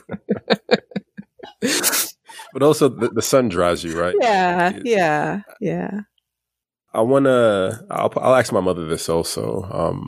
But like having an extra spare towel, for some people it's a luxury. Yeah. Right? A beach towel, like it's fancy stuff over there. So you just enjoy the water, you let the sun do the work, or you're like you said, everyone's loaded up on the truck, and the wind and the sun will dry you off on the ride back home. You'll be fine. Yeah, I mean, I didn't realize, how little before I did these trips. Let's get in the truck and go to the big water spring up to the next village. Like these are all things people rarely did, and it's all about just day by day survival. I didn't have this extra money to go on these special trips. So it was super exciting for me to be with everybody on these trips. Yeah, like I remember my parents periodically, I talk to my parents about their life experience, or they just kind of share random stories, and like going to the beach was like a full day adventure for them. You wake up early, you go out, and you spend the entire day there. I remember the first time I went to Coney Island Beach with my mother and father as a kid, and they kept some of that Haitian tradition with them. So we went to the beach, and we had like bowls of, we had like Haitian food. We had dill, we had sauce, we had viande. We just had all this stuff, and I'm like, this isn't what you do at the beach, but it is. But for them, that is what you do at the beach. For them, the beach is, it's a whole day experience. So, you're going to eat lunch. You're going to eat what you really eat for lunch versus, being here in the country, we're eating snacks or we're drinking beer. I mean, granted, they drink beer also, but, we're eating finger foods because it's that you go to the beach for like a few hours and then, I've had my fun, or it's overcrowded and I'm leaving. But for them, it's like, no, like we're here. We're going to post up. We're going to own this little territory for as long as we can. Yeah. And we're going to have fun. Yeah. The women got up at 5 a.m. and cooked these big vats of food for everybody and brought it with us, when there's plenty of restaurants there that, it's true. I wasn't going to pay for everyone to go out to eat. So I paid for the car. That's it. But you can't. Yeah. It's and like that's the balance, right? You drive, you bring them there, and they give you food. Like that's the balance. That's the barter system. Yeah. Yep. So when's the last time you've been able to go to Haiti? It's been 2 years now. Right before they closed it down, everybody started hiding in their homes like a year and a half ago. Not from the pandemic, but from violence in Port-au-Prince. Yeah, like my mother watches YouTube. Well, she watches a lot of YouTube videos, a lot of YouTube news, and with like WhatsApp and all this new technology allows it to connect with people a lot more. And just hearing the stories, and I think part of from what my memory tells me growing up, a lot of this violence has kind of always been there. It's just with the internet, with news media, there's just more access to it. There's more stories. Mm-hmm. I've never been, unfortunately, and we talked about this a bit when we spoke a couple of weeks ago. Mm-hmm. And so this never been a good time. There's always been moments where it's been planned, like, all right, we're going to go to Haiti this summer, and I'll be excited, I'll be ready, and then something will happen. And going back to, you talked about your husband kind of feeling uneasy. Mm-hmm. And I brought it up like that. That's kind of my parents' mindset too. Like, is it really worth it? On one aspect, yes, it's home, it's your mother country, it's so much memory, so much love. Yes, but it isn't growing. It isn't changing from what it's becoming worse. So right. It creates that disconnect that I talk about. And, again, even for myself, like when my parents aren't here, like, am I going to have a connection with Haiti? Am I going to be doing some type of relief work? Am I supporting people in communities? Mm-hmm. Am I supporting cousins and aunts and whoever? I don't know, because I don't know how bad things are going to be and how bad things are going to get. And I mean, I constantly worry about the country and the state of the country. Well, I've heard that they're getting a new change of police now. So the chief of police is being turned over to different hands. So hopefully things will start to turn around. Right. That's all there is, it feels like at times. Yeah. I mean, these things go in waves, I think. So there's going to be periods where we can and can't go there. Right. But yeah, it's hard to say, is the kidnapping just in Port-au-Prince and not that big a deal? Because when I was there in 2004, 2005, 2006, and 2007, there was a lot of kidnapping a couple of those years in Port-au-Prince, but there was no problem at all where I was. And we just didn't think about it at all. We were completely protected by the villages around us who knew everybody and everything that was going on always. But we didn't go to Port-au-Prince, and that's just how it was. But unfortunately, you have to go there to get out of there, to go somewhere else from the plane, Right. And that leaves opportunity for people to follow you. I mean, my mother always tells me stories. I mean, I remember growing up, my grandfather used to go to Haiti, and I'd always feel anxious and worried because, I mean, it was those years, 2004, 2005, where kidnapping was like a major thing. Yeah. Yeah. There's a saying in Haiti, the cat doesn't jump over the fire because it has a tail. And so it's very hard for me to go to Haiti with kids in tow, you know. It's very easy for me to just go on my own and say, oh, I'll be fine. I'm just going to jump on one taxi to the other. I'm going to be out in the province in 1 second. But when you put other people's lives in your responsibility to do that, it's a whole nother big flag in your brain, My husband doesn't want to try it. I'm more of a daredevil, let's just do it really quick. Get there on the early flight, jump in the car, straight to the province. No one will be in the streets. It's a perfect plan. Don't worry about it. I know. But then, you watch the news and you get scared. So what's your end vision, or what's your ultimate goal for the Haiti Tree Project? What do you envision happening where you're like, we're in a good place, or this is it? I hear you. I want to be able to go to Haiti and all the villages that I've always visited there and that are connected in that whole region from San Luis de Sur down to Cavaillon. They have an endless amount of seedlings available to them to just blanket their lands with, and then hopefully by the time I die, there's going to be a forest there. And so people can once again have that my husband had when he was a little boy.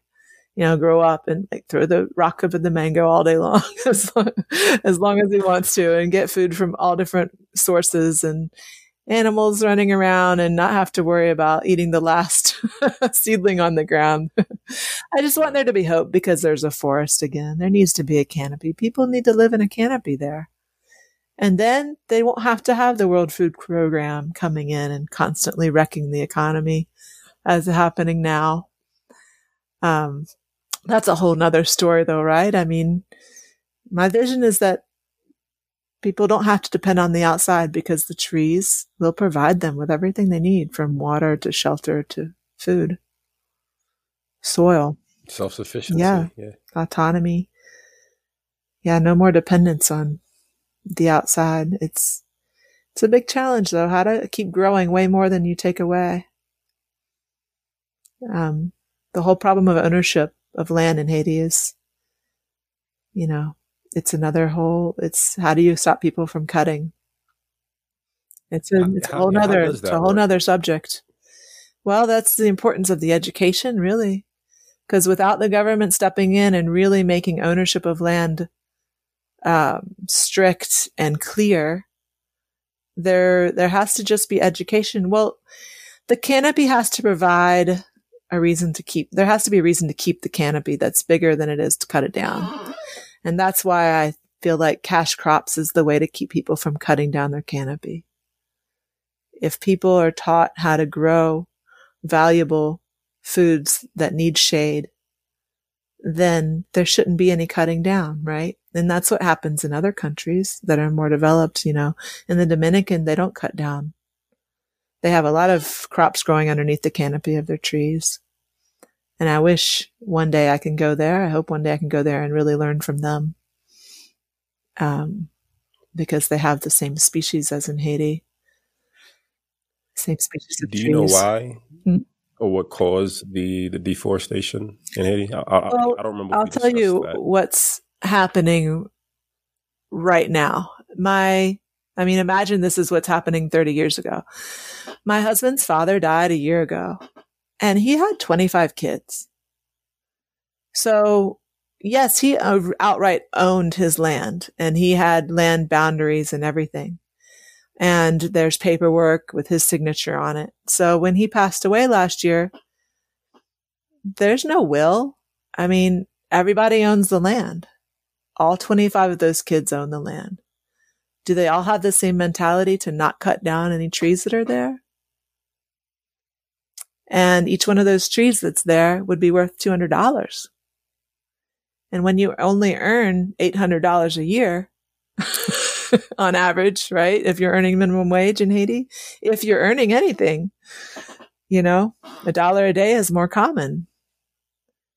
But it's so easy to understand from that perspective. Well, 25 people own this one piece of land that's got 100 trees on it. Everyone's going to come in and take as soon as they can, because then if they don't, the other person will. Right. So I think that's what happened over the last 30 years is an elderly person died and left it to a lot of the kids, and the kids were living in Port-au-Prince. They came home and got what they needed because they felt like they really needed it for whatever reason, whether it's healthcare or school for their kids or just overpopulation. And of course, sorry. No, it's okay. I was just going to say living in the moment again instead of seeing the long-term value. Right. And it's a luxury to see the long-term, when you're living on $1 a day, or your kids in Haiti need to go to the doctor and you can't afford it. And the kids in Port-au-Prince need to go to the doctor and you can't afford it. So you come home and take what you know is rightfully yours by your parents, home. But, of course, the huge drive for deforestation, just like in many places in Africa, is charcoal. That's why the trees are worth so much, because they cut them down and then they smother the wood underneath the dirt, and it creates this charcoal that they can then use for cooking in the city. It's like $8 US for a big rice sack of charcoal, which can be about $200 a tree. Yeah. And then, of course, they can make wood and furniture and all of those other products with it too. Right.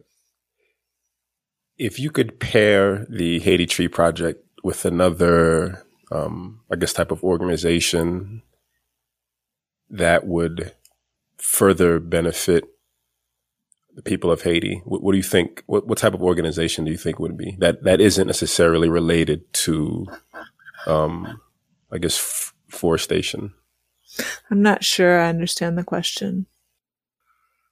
I'm trying to think of the best way to rephrase it. So outside of the Haiti Tree Project and the work you're doing with reforestation, what other work would you think is just as important to help and support the Haitian people? I guess that's a good way to look at it. Yeah, I've always given a lot of respect to, husbandry is a huge need in Haiti. I mean, people need meat and they need their animals to be healthy, and they need to make advancements in how to create, how to raise animals that will produce more milk, how to take care of them better, how to, any kind of services and helping people have a better, stock of goats, and not really cows because they tear up the environment so much, but goats are a huge part of Haiti. And if they could get better goats and get goats that they can take care of in a way that, I mean, people just need more nutrition. And the eggs, they come from the Dominican now. So supporting education and how to mass produce eggs, and having a chicken factories in Haiti, not in the way that we're thinking in the US, but just something that works for them so that they can become theirs again. There basically needs to be industries brought back to Haiti. There used to be a lot of rice in Haiti, and now there's very little. You can still find rice, país, like native rice, and beans, but it's just, getting the World Food Program out and supporting the farmers, figuring out how to bring back their own industry is huge. They used to have a cement industry when I was there, and now they don't. It comes from Dominican. But the other aspect, beyond like nutrition, I would say orphanages from a lot of churches in the United States and from all over do a huge service for the lost children there. There's a huge problem with overpopulation and orphans and the rest of X. And yeah, so a lot of kids are being raised in orphanages, and for better or for worse, I mean, they're being raised in a way that's positive, I think, a lot of times. Right. And I mean, what do you think? What is your favorite form of aid for Haiti? Right now, I was thinking about you brought up the orphanages, and just thinking about, me being number 9 of my father's children. And, you said your husband had 25, or rather 24 other siblings. We don't really know. Yeah. I mean, there's, on my side also, there's a potential 10th child that, there's a potential 10th child, but he looks very different from the rest of us. Like everyone, I think I've seen the majority of my half brothers and sisters that need like pictures. The majority of us are darker skin, and I think the alleged 10th child, he's lighter skin. Yeah. So there's doubt that he's my father's child. Like, that's the best way I can say it. Oh God, I mean, I can't even think of one, because everything just feels so intertwined. I mean, there's foreign influence. I mean, even going back to your point on autonomy, in order to have autonomy, we need foreign influence to not be part of it, not be part of the country. I mean, it's been that way since the slave rebellion and the slave rebellion victory. Yeah. I honestly don't even know. I don't know. Yeah. Education. Yeah. I'm pessimistic about reality, and I'm hopeful about the future. Right. So, I see what things are. I try to understand all the different layers involved, and it makes me feel defeated. I used the word defeatist earlier. It's so complex, isn't it? Right, right. But the hope aspect is just finding that one thing, and maybe this talking this out will kind of get me to answer your question. Mm-hmm. So the hope is finding one thing and knowing that I can't be responsible for everything, and no one person can be responsible for all the issues and layers. But having that hope allows you to kind of find that one specific passion you want to invest your time into. For you, it's the Haiti Tree Project, right? Right. For other people, it's for my mother, it's sending the drum down there and allowing them to be their own, have their own business and sell whatever they need to. My initial answer is maybe Christianity. I have a huge issue with Christianity and what it's done to Black nations as a whole. I don't know. I have to think about this. I'll get back to you. Yeah. What's the one thing I would, or maybe it'll come to me before we wrap. Yeah. For me, I mean, I would want to do for Haiti. Yeah. For me, trees is always one way far ahead of the rest because it just encompasses everything. I mean, the spirituality you get from walking through a forest is so much stronger than you get from walking through an area that's been completely environmentally devastated, which is what they experience now. But their parents didn't experience that. And if they could have that back, like the kind of person people would become, if they had that shade around them, how much more peaceful they would be, not to mention all the basic needs they would have met from those trees. And it's more empowering to see the new growth than to have always had it. Right. Yeah. Right. And hopefully they won't forget their history next time around. Right. I mean, that ties in with like you said, the photos and making that connection of, having that story to tell rather. Yeah.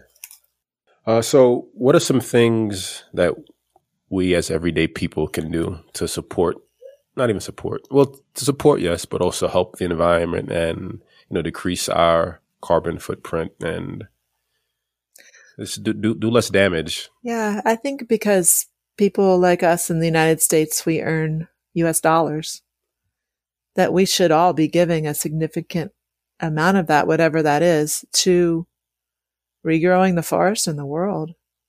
Because it's very hard for us to live at a net zero carbon output without doing that. Because even if we live minimally, even if we drive a little bit and we use our cloth bags to go to the grocery store and we try not to, take all the freebies that are out there that ends up consuming a lot of trees. If we just live minimally, it helps. But is that enough? I mean, could we just put in 30 cents a tree if we just grow? I mean, if people just gave $5 a month to an impoverished country to grow trees, they would actually, by the end of the year, it would calculate to the average output of a car, of the carbon that a car puts out, is how much the trees would take in 1 year, So, wow. Like if you want to cancel out the effects of your car, just $5 a month would do that. Talking about a mature tree, of course, when they're seedlings, they're not taking all that in. So maybe it would be, $5 a month when we're talking about a more mature tree. But you know what I'm saying? Like, let's say it's $15 a month. That would definitely cancel out your carbon use for just your car. But then what about your house and you can't, our society uses 26 times more resources than the average person in the world. So how do we balance that? How do we give back so that it's fair? Are you aware of any way to calculate our output? Because maybe having that easily accessible, again, like maybe something as simple as an app where you just, this is what I do on average, just how far I drive on average, this is how often I wash dishes, how long my shower is, et cetera, and then it just tells you, okay, this is what you can do to kind of offset.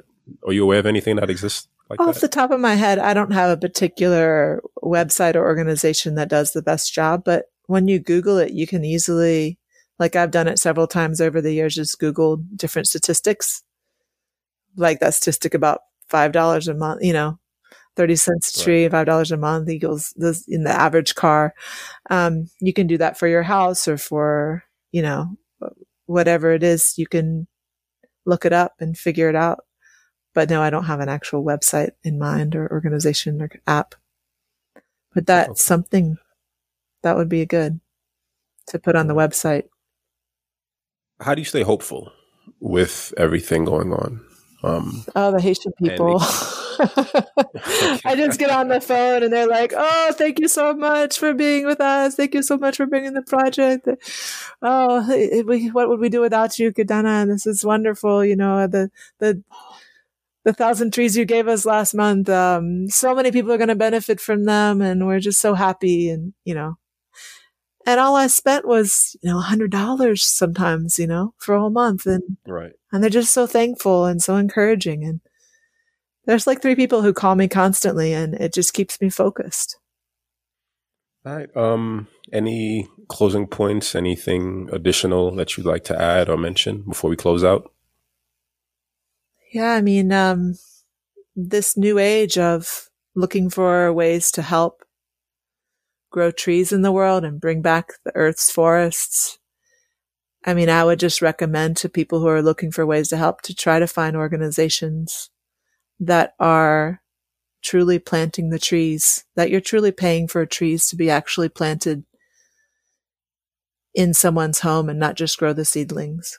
Because, there's a lot of seedlings being grown around the world by donations, and them get past the nursery and get past that first season of growth.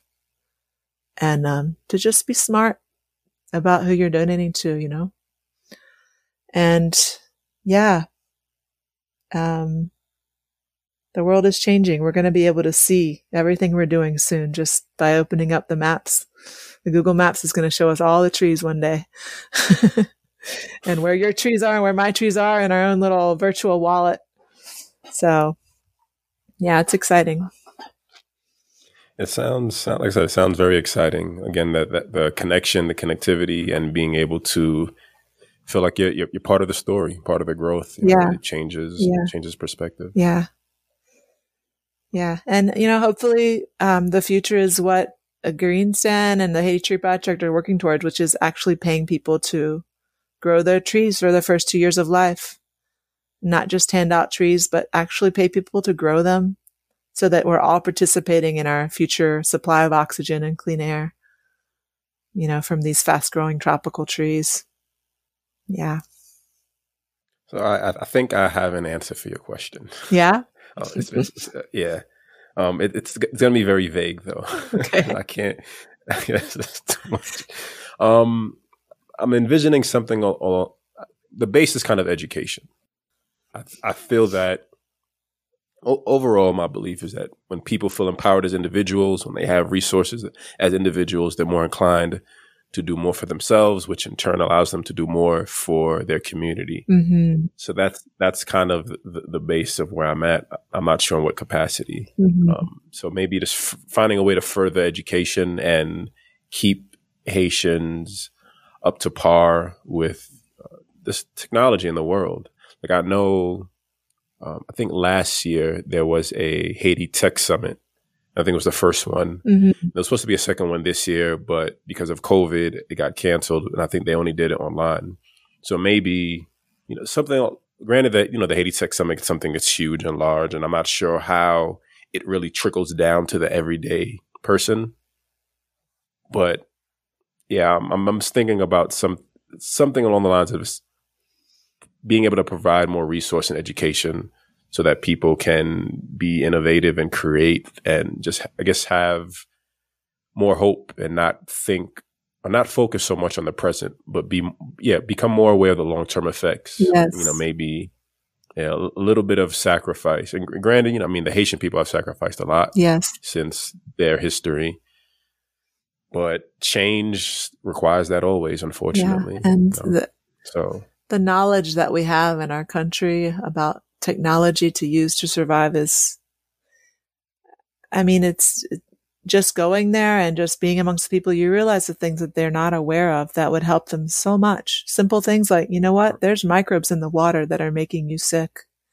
And if you just pass your water through this bowl of sand, you'll be fine. You won't have all these rashes on your body. You won't have a bellyache. And to bring that awareness, I mean, it's huge. And it's, you know, I love water filtration as well. I guess it's my number 2, you know, water education, water filtration, teaching people how they can take care of themselves and be so much more healthy.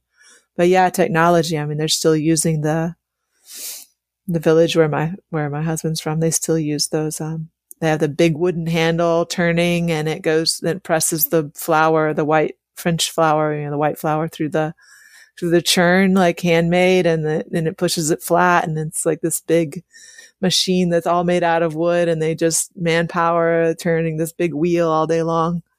And then they take the flaps that cut out from it and put it in the stove in the big clay oven.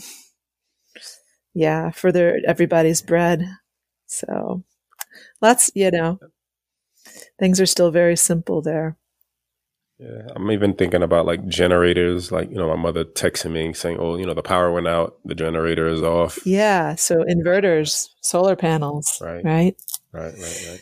Yeah, actually, I'm trying to get my kids to look into, as a project before we go to Haiti again, to look into doing research on an affordable little solar panel with batteries, and then have them go and, well, at home here, learn how to put them all together and wire it around the house and put light bulb LED lights on it. And I thought that they could then go to Haiti with that, like a kit for each house to wire up a solar panel and a few lights.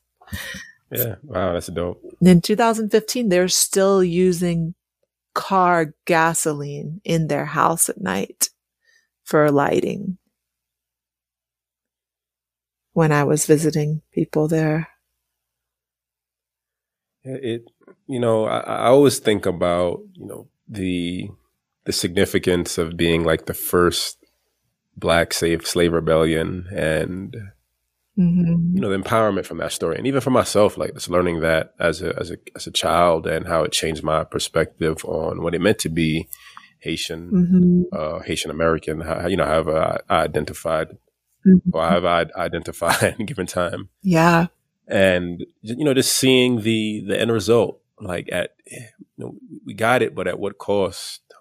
You know, there's still so much more to do, and there's still so much more to learn, so much more progress to be made in terms of just advancing the culture of the country. I mean, you know, politically, it's been in turmoil also, and it goes back to all the different layers that we talk about. Yeah. You know, there's politics, there's food, there's farming, there's the trees, there's water, so many different things. And, you know, you brought up the Dominican Republic earlier, one nation away, same island, same climate, literally the same everything. Yes. And they have the ability to thrive. Yes. You know, what's the deciding factor that allows one side to thrive and another one not to? I know. Yeah. I know. I mean, if I were to do something for the farmers of Haiti that want to reforest, I would send them to the Dominican for the month and let them study how they, you know, do their agroforestry there. Right. And collect that information and those seeds and all that technology and bring it back. Right. Yeah. And I say this respectfully, you know, if Dominicans are willing to help, because, you know, there's always that uncertainty and tension between Haitians and Dominicans. Yeah, that's true. Yeah, I learned that.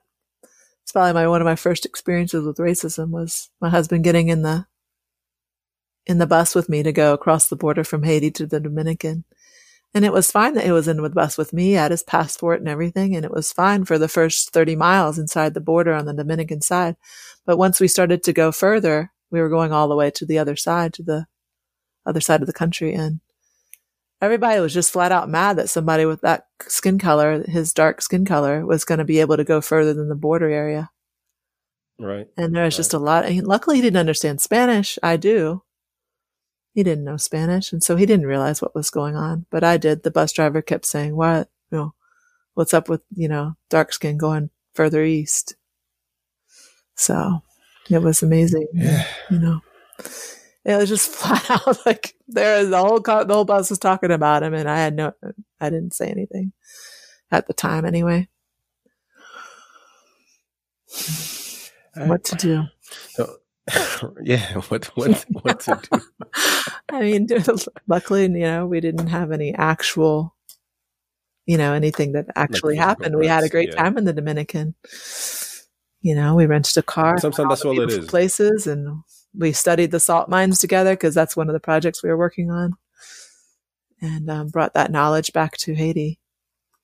So, what are the salt mines? I mean, I know what they are, but I guess in terms of the knowledge and the information that you bring back to them. Well, when I went to Haiti, they were like ponds in Haiti. They basically let the water in, and then the water sits, and eventually, if you're lucky, you'll get clear salt off the top after some, the sun dries it out, and eventually you get a clear salt. But the salt in Haiti is pretty dirty, and that's just the Haitian salt, and it's cheaper because they don't have the technology. Well, the education, really, it's not really technology. They don't have the education to run the water through different stages of processing, through different levels of water, through different fields basically in Dominican, you have this huge flat of sand, flat beach that has, shallow pool after shallow pool after shallow pool, and one's released after 15 days, another one's released after 40 days, and the water runs at certain levels and certain depths. And by the time you get to the end of like a 5-layer process, you get this nice, clean, pure white salt that's just pure NaCl, and then they collect it and put the iodine on it, and it becomes a perfect product for anywhere in the world. Sea salt. And we were like, wow, they just have a technique, no technology really, just a technique. And, when I was there, we did our best to help the farmers, at least the salt mine workers in Haiti, at least start that process. And they're trying to connect their pools. When I left after a few years, they were still working on it. But when I left, they were working on turning all the single pond farmers into having a connection of a cooperative where they had to work together to do that processing. And now they have sold more white salt in Haiti from this part of what the Ananda Marga team did there, which is pretty exciting.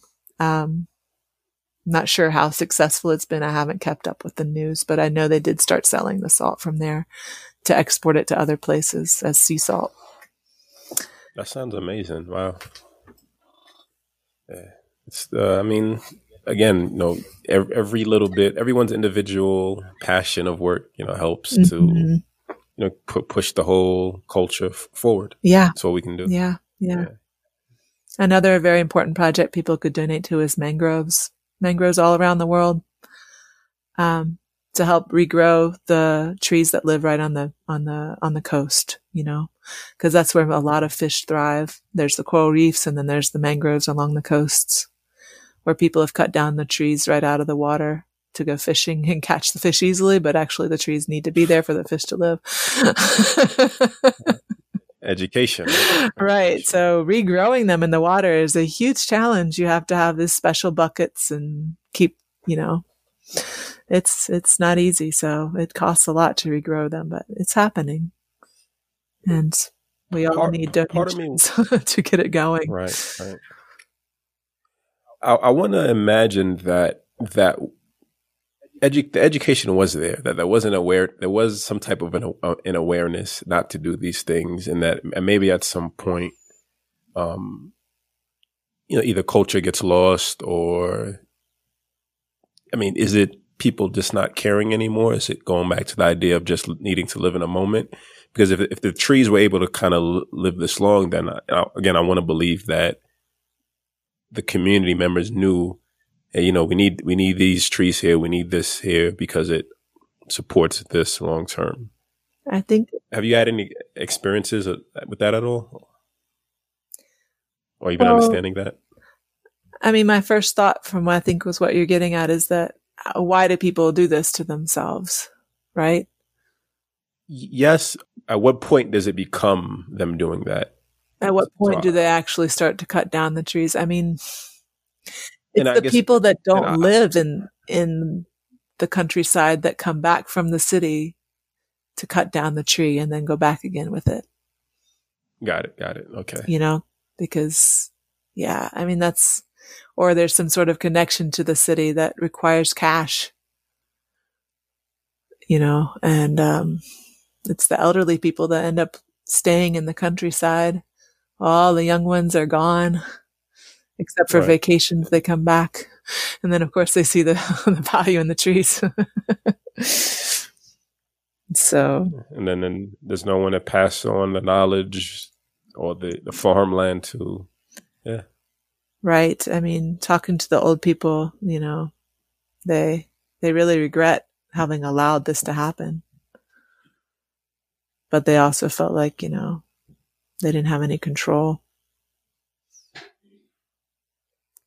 And then, of course, people pass away, and then there isn't a common feeling that we need to work together to protect it. Right. And then, of course, Okay. the poverty. I mean, when people are hungry, they just take what's in front of them, whether it's the mangroves or. There needs to be, I mean, in Cuba, I mean, have you ever traveled there? Probably not, right? Because it's been closed off. I went to Cuba and it was just so much government control that all the ecosystem was intact, completely intact. Wherever they wanted it to be intact, it was intact. You know, you're in this island and you can't find a fish dinner because you're not allowed to fish. There's only a few fishermen in the country, and those fish go straight to the restaurants that bring money to the government to then go ahead and protect everything again. Right. You know, everybody's job is divvied up, and there's only a certain number of fishermen and nobody else is allowed to fish. A lot of people come in from other countries to go to the resorts on the edges of the sea there. And, there's little islands and things that are tourist trap, like really good tourist places that have really pristine nature. And, people come there and they pay for that lack of exploitation to see the amazing wildlife. So what's the balance? I mean, yes, Haiti needs the government to reach out in all areas of the country and protect land, create protected forest land more, create protected mangrove land, create better infrastructure in every way. I mean, yeah. The teachers. I mean, I could go on and on. The teachers in Haiti. I mean, the teachers, oh my gosh. They would get paid once every 6 months. They would go out and farm when it rained and just leave the kids in the classroom by themselves. Wow. Because there's just not any income. Because the government's not paying them for whatever reason. The salary is just not coming. Yeah. And on that note, yeah, sorry. Yeah. No. It's not even that. It's just like it's the pessimism about reality, right? It's the like, damn, this is just the reality of what's going on, and yeah, looking to tomorrow to stay hopeful, yeah, to find solutions. Yeah, I mean, there's a huge, and within the tree growing world, like my way of growing trees is to give them to people to grow for their own homes so that in 10 years in 6 years they have food for their family, and they've protected their own land, because that's the way Haiti works. Is this is my land. I'm working on my land, and there isn't really a lot of community ownership. So whereas other projects around the world are putting a forest in one spot. And when you do that in Haiti, it's very challenging. So, I mean, what's unique about the Haiti Tree Project is the fact that we give to lots and lots and lots of different families to do their own forest. And growing all in one place often means that nobody's taking care of it. And also, if it's all in one place, only one person gets it. You know? It's not a shared, it's not food that everybody gets. So it's something to think about. Do you only have one nursery down there? We have 2 locations that can grow any number of trees when we have the money to grow whatever number of trees that we want to do. I mean, there's enough demand now, like I said, and we could grow 100,000 trees a month because I have 2 locations that have water year round. I mean, this month we're going to grow 10,000 in one location. And, you know, as we come out of the pandemic, I have a few organizations that are trying hard to get more, tree donations of trees, donations for trees. So hopefully we'll be growing. I mean, my goal is to grow 300,000 a year for the next few years in these 2 nurseries. But yeah, we can grow any number of trees, really, because we have water year round. That's cool. Yeah. And we have the manpower and some good workers, good people. Just need more consistent donations. Yes. And funds, right? Ongoing donations. Yeah. The month to month is so helpful because, obviously we can plan for the future when we know if someone's giving every month $10 or $20 or $30 rather than one time $100. Although that helps. Right. And on that note, I'd like to end this episode of the Live Lift Love podcast, PEDs, Positive Enriching Discussions. I'm your host, Clifford Janice. You can find me on IG at Gulps Conditioning. I'd like to thank my guest, Karen Nicholas. Is it Nicholas or Nicolas? Nicolas. I'd like to thank my guest, Karen Nicolas. Karen, can you tell the people where they can find you or the Haiti Tree Project? Yes, the Haiti Tree Project it starts with the word "the," so you have to write thehaititreeproject.org. And that's it. Yeah. So where you can find us, you can find us on LinkedIn or Instagram or Facebook. But our website has all that connection. You can listen to the Live Love podcast on SoundCloud, Google Play, Apple Podcast, Spotify, Google Podcast, and YouTube. Be sure to like, subscribe, share. And if you visit the Live Lift Love podcast on the Gulps Conditioning website, please be sure to leave a comment. Until next time, peace.